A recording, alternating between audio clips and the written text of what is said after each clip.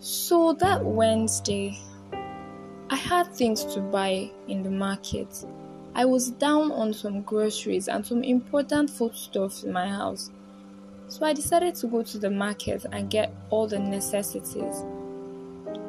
On reaching the market, everywhere was busy because Wednesdays are like market days. Everyone came to the market on Wednesday.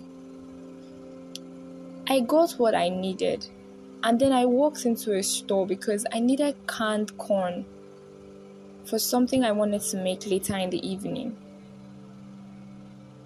After picking up what I needed, I went to the counter and paid for my stuff. Walking out, someone just walked into me. I wanted to shout and even ginger the person, like, who are you? Why will you? Can't you see? Can't you look at where you're going to?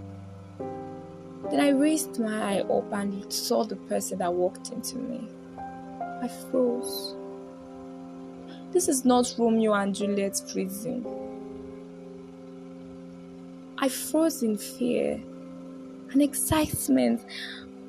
Till date, I still can't explain the kind of feelings Ngovo had ignited in me. It was a mixture of fear and excitement and anticipation. His eyes were brown. He wasn't fair. And he was so tall. And he was looking at me straight in my eyes. He didn't even apologize. He was just staring at me. Stupid me, I thought he was attracted, or he was, maybe he felt carried away by what he saw.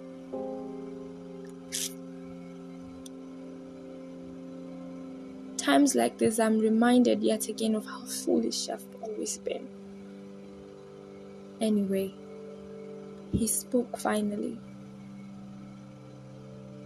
And he said, "What amazing eyes you have."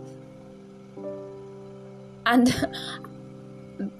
that was unexpected because I was just thinking the same thing. Like, he had such beautiful eyes.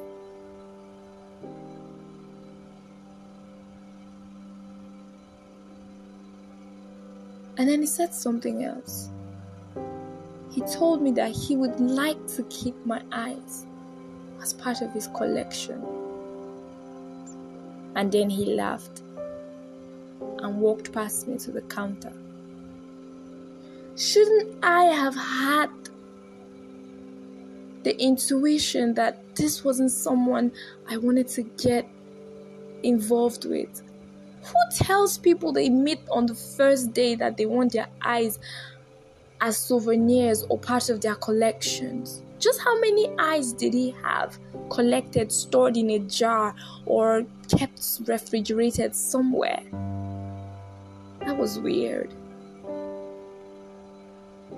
But he only went further to excite me. So stupid.